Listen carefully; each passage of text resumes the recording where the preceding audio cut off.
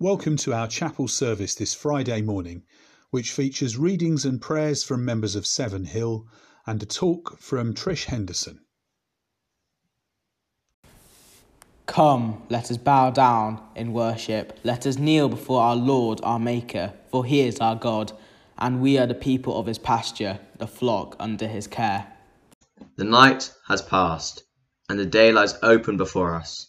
Let us pray with one heart and mind.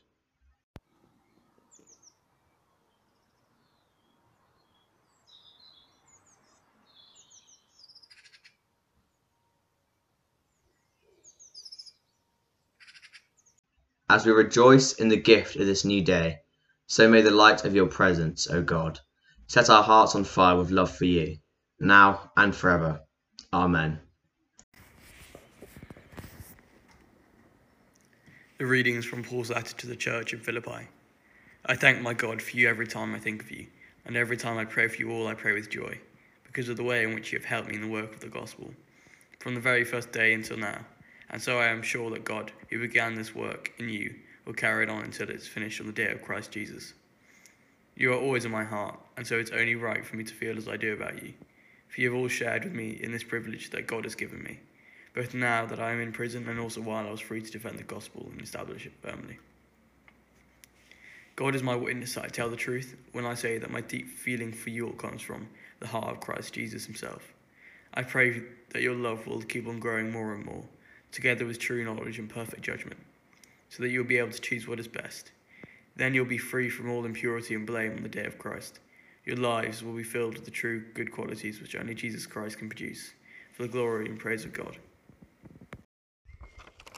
I'm really sad to be leaving Shrewsbury. It's only been 2 years, and compared to the centuries that the school has been around for, and indeed the decades that some of the other staff have been around for, it's such a short space of time. It's the blink of an eye, isn't it, in comparison? As a teacher, I think that in that short space of time, perhaps we learn and we take away with us more than we leave behind in terms of experience. I do think that Shrewsbury has probably had much more of an impact on me than I've had on it. So I'm trying at the moment to focus on being grateful for that and being grateful for what I've learned and the experience I've had, rather than being sad about leaving. What we do bring when we've perhaps not stayed so long, and when we've got other schools and other places of work fresh in our minds, it means that we come and compare things, and Shrewsbury has compared so favourably for me in every way. The takeaway for me from Shrewsbury is the fact that it's a really nice school and a really nice place to be.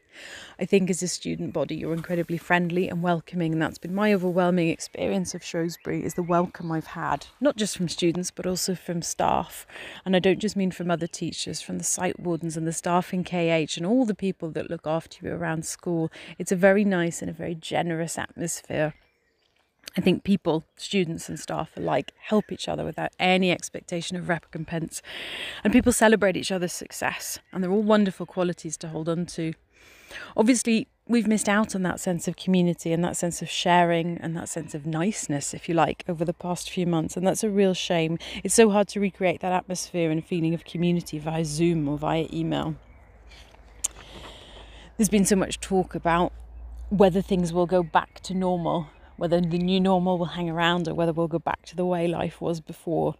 Personally, I'm going to reinvent a few things, I think. I'd like to keep baking and cooking as much as I have during lockdown. I'd like to keep growing vegetables. I'd never done that before. I'm not going to use Zoom every day. I can't wait to get back to seeing my friends and family face to face. I'm sure that's the same for all of us. And I'm going to really appreciate being in a classroom with people in 3D and collecting in pieces of paper with writing on them and being able to put ticks on that with a real red pen. I read an article recently in The Guardian that was talking about whether schools should change and whether they should go back to normal. And in fact, the headline said that when the COVID-19 crisis finally ends, schools must never return to normal. I disagree. And I really hope that Shrewsbury returns to being exactly the place that it's always been. Let us pray. Father, we thank you for the bits of every day that bring us joy, for our friends, for our family. We thank you for freshly discovered joys. for baking, gardening and birdsong, for the show or app that helps to fill a dull hour, for the book that enlarges our minds, for the video call that lets us keep in touch with a socially distanced loved one. We hold up to you the joys that we are missing, the faces of friends, the school site, the sports that we love, and human touch. Lord, grant that we may never take these good things for granted again, but always appreciate them fully and with thankful hearts. In Jesus' name, Amen. Almighty God, whose Son, our Lord and Saviour Jesus Christ, was moved with compassion for all who had gone astray, and with indignation for all who had suffered wrong, inflame our hearts with the burning fire of your love, that we may seek out the lost, have mercy on the fallen, and stand fast for truth and righteousness, through Jesus Christ our Lord. Amen. So now may the blessing of God Almighty, the Father, the Son, and the Holy Spirit be amongst you and remain with you always. Amen.